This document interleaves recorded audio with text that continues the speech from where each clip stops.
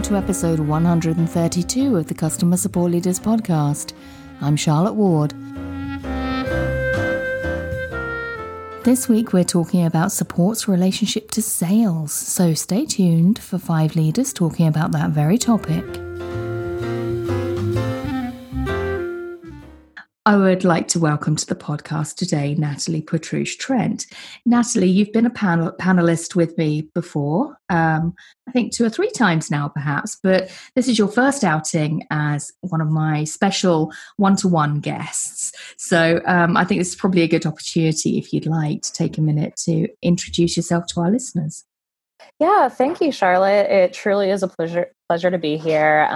I've absolutely loved speaking on the panels, and I'm incredibly excited to dive a little bit more in on the relationship with CS and sales. It's something I feel really strongly about. I'm currently a technical account manager at Pandium, which is in the emerging iMaaS market, working with integrations. And in the past, I've worked primarily in e-commerce and in the ticketing, entertainment, technological sphere, primarily in onboarding and implementations. So with that, it's always the first step right after sales. So I definitely have had my experience working with different sales teams, and I'm excited to hop on and just chat about what's going on there. Yeah, absolutely. Thank you so much.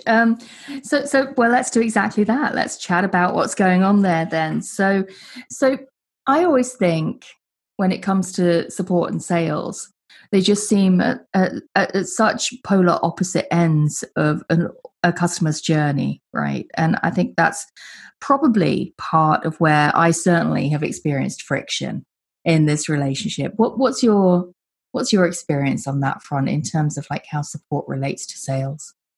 Yeah, so for me, it's always really interesting because I always hear warnings from other friend in CS in support or customer experience that, working with sales is awful.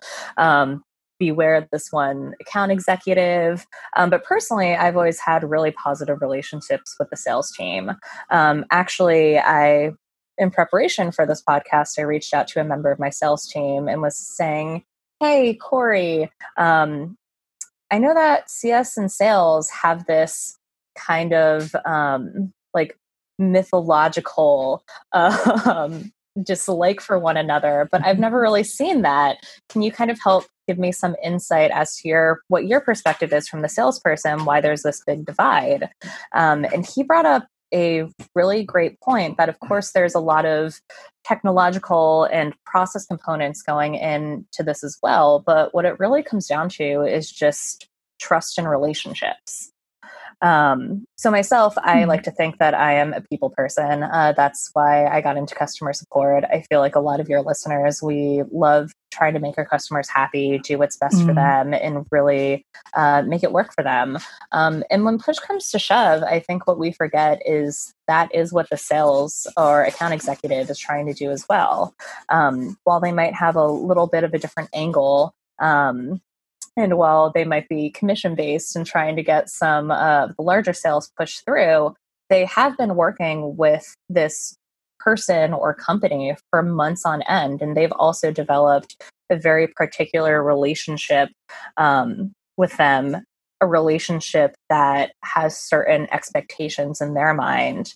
And then when it is passed to a CS or an onboarding team, the CS and onboarding team also has a very specific set of expectations for what this relationship is going to be like.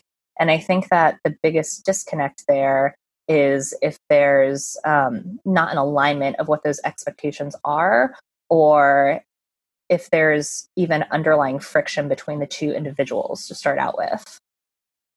Yeah. I think that I never really thought of how sales and support are both very relationship based, support, success, experience, that whole end of the journey, but how they're both very relationship based. And I think that's a really interesting parallel to draw.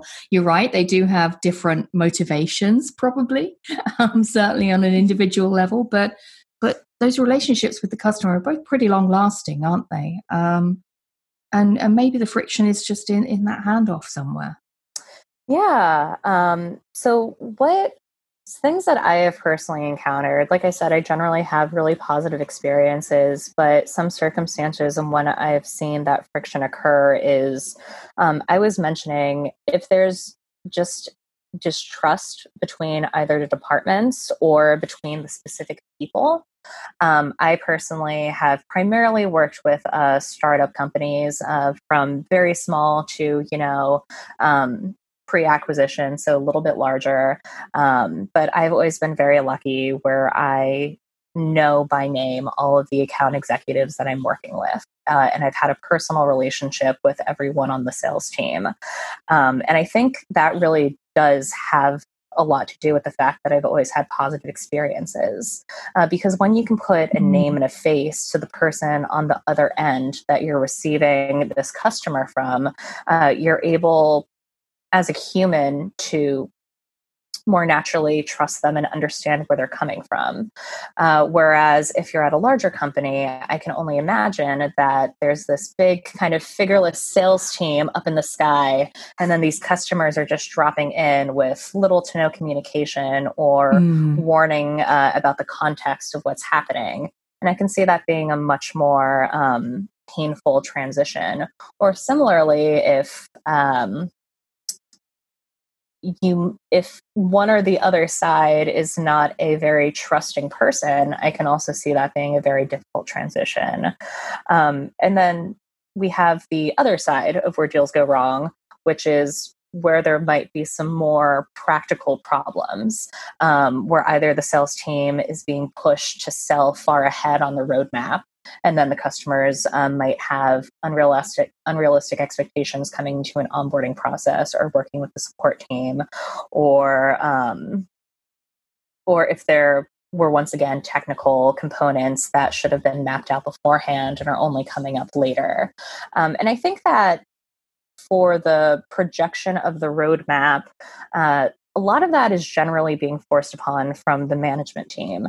So it's not only a one-to-one relationship between the individuals on the support and sales team, but there also has to be a really healthy relationship between the upper level management of both the sales and the support team, and an open and honest conversation about what's being said and what's being placed into that customer's mind and what is a realistic thing to be sold ahead of time.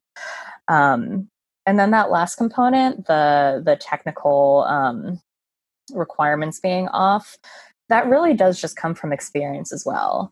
And that's something that you can either be, frustrated with, or you can be more sympathetic to. And personally, I've always found it a lot more useful to be on the sympathetic end rather than, just being very upset and frustrated about what's going on. For me, it always seems like a learning experience. Whether or not the other person is receptive to that is another question. But if you are starting on that foundation of trust and wanting the best for this customer that you've been working with for a long time on the sales end, or you're trying to work with for a long time on the CS end, there's one shared goal in common. So it's really an opportunity rather than a point of frustration to say, hey, I noticed that there was a problem in this. Just so you know, moving forward, this is how it can be averted. And personally, I've always found that to be a really helpful response. Yeah. I think so too. I think that one thing that has helped me is kind of coming to the realization that we are working to effectively different measures of success, right? That the sales team does have those different motivations. They want to get the customer in the door, right? But also that has to be on terms anyway that are going to be successful for that customer in the ongoing relationship. Otherwise, they frankly aren't going to have a great career as a salesperson anyway. So good salespeople, I think, want to ensure the success of the customer beyond the doorstep. They want to ensure the success of the customer for the customer's entire life journey with the company, right? So, and I think part of that is identifying what support or CX or whatever needs to ensure that continued success. So it's figuring out what the points of pain are in the transition, and ironing those out and finding ways to make it a success from both sides. Exactly, 100%. So I know that before I was talking a little bit esoterically about these are kind of the 3 pain points that can go wrong, or that I've seen in my experience. But it really does also come down to process at some point. So there's that initial relationship of trust, but when push comes to shove, there's always information that needs to be translated as well. And there do need to be processes in place. And that is something to think about, how that transition is happening. And you also need to think about that transition from the customer's perspective as well, because they're also taking a very big risk and doing a scary thing at this moment, which is moving over from a person that they've been talking to from anywhere between 1 week to a year, and moving to this entirely other person that they don't know. So it's a interesting combination when you're thinking about what transition notes to put together, because you need to talk to 3 different parties. You need to know what are the most important things that the salesperson needs to communicate, the most important things that the individuals in CS need to know, and then also what is it that the customer needs everyone at the company to know, and what's carrying through that process.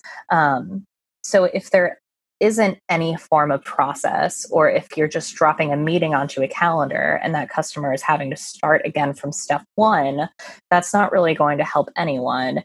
And it's going to make everyone look and feel bad as well, because in an experience like that, from the customer's perspective, they're saying, I already said all of this. I already had all these conversations. I don't understand why, in the customer's brain, this person that you're sitting next to didn't just tell you all of this. So you need to have some form of either technologically automated process doing that, or you need to just have that conversation in person. And I've done it both ways.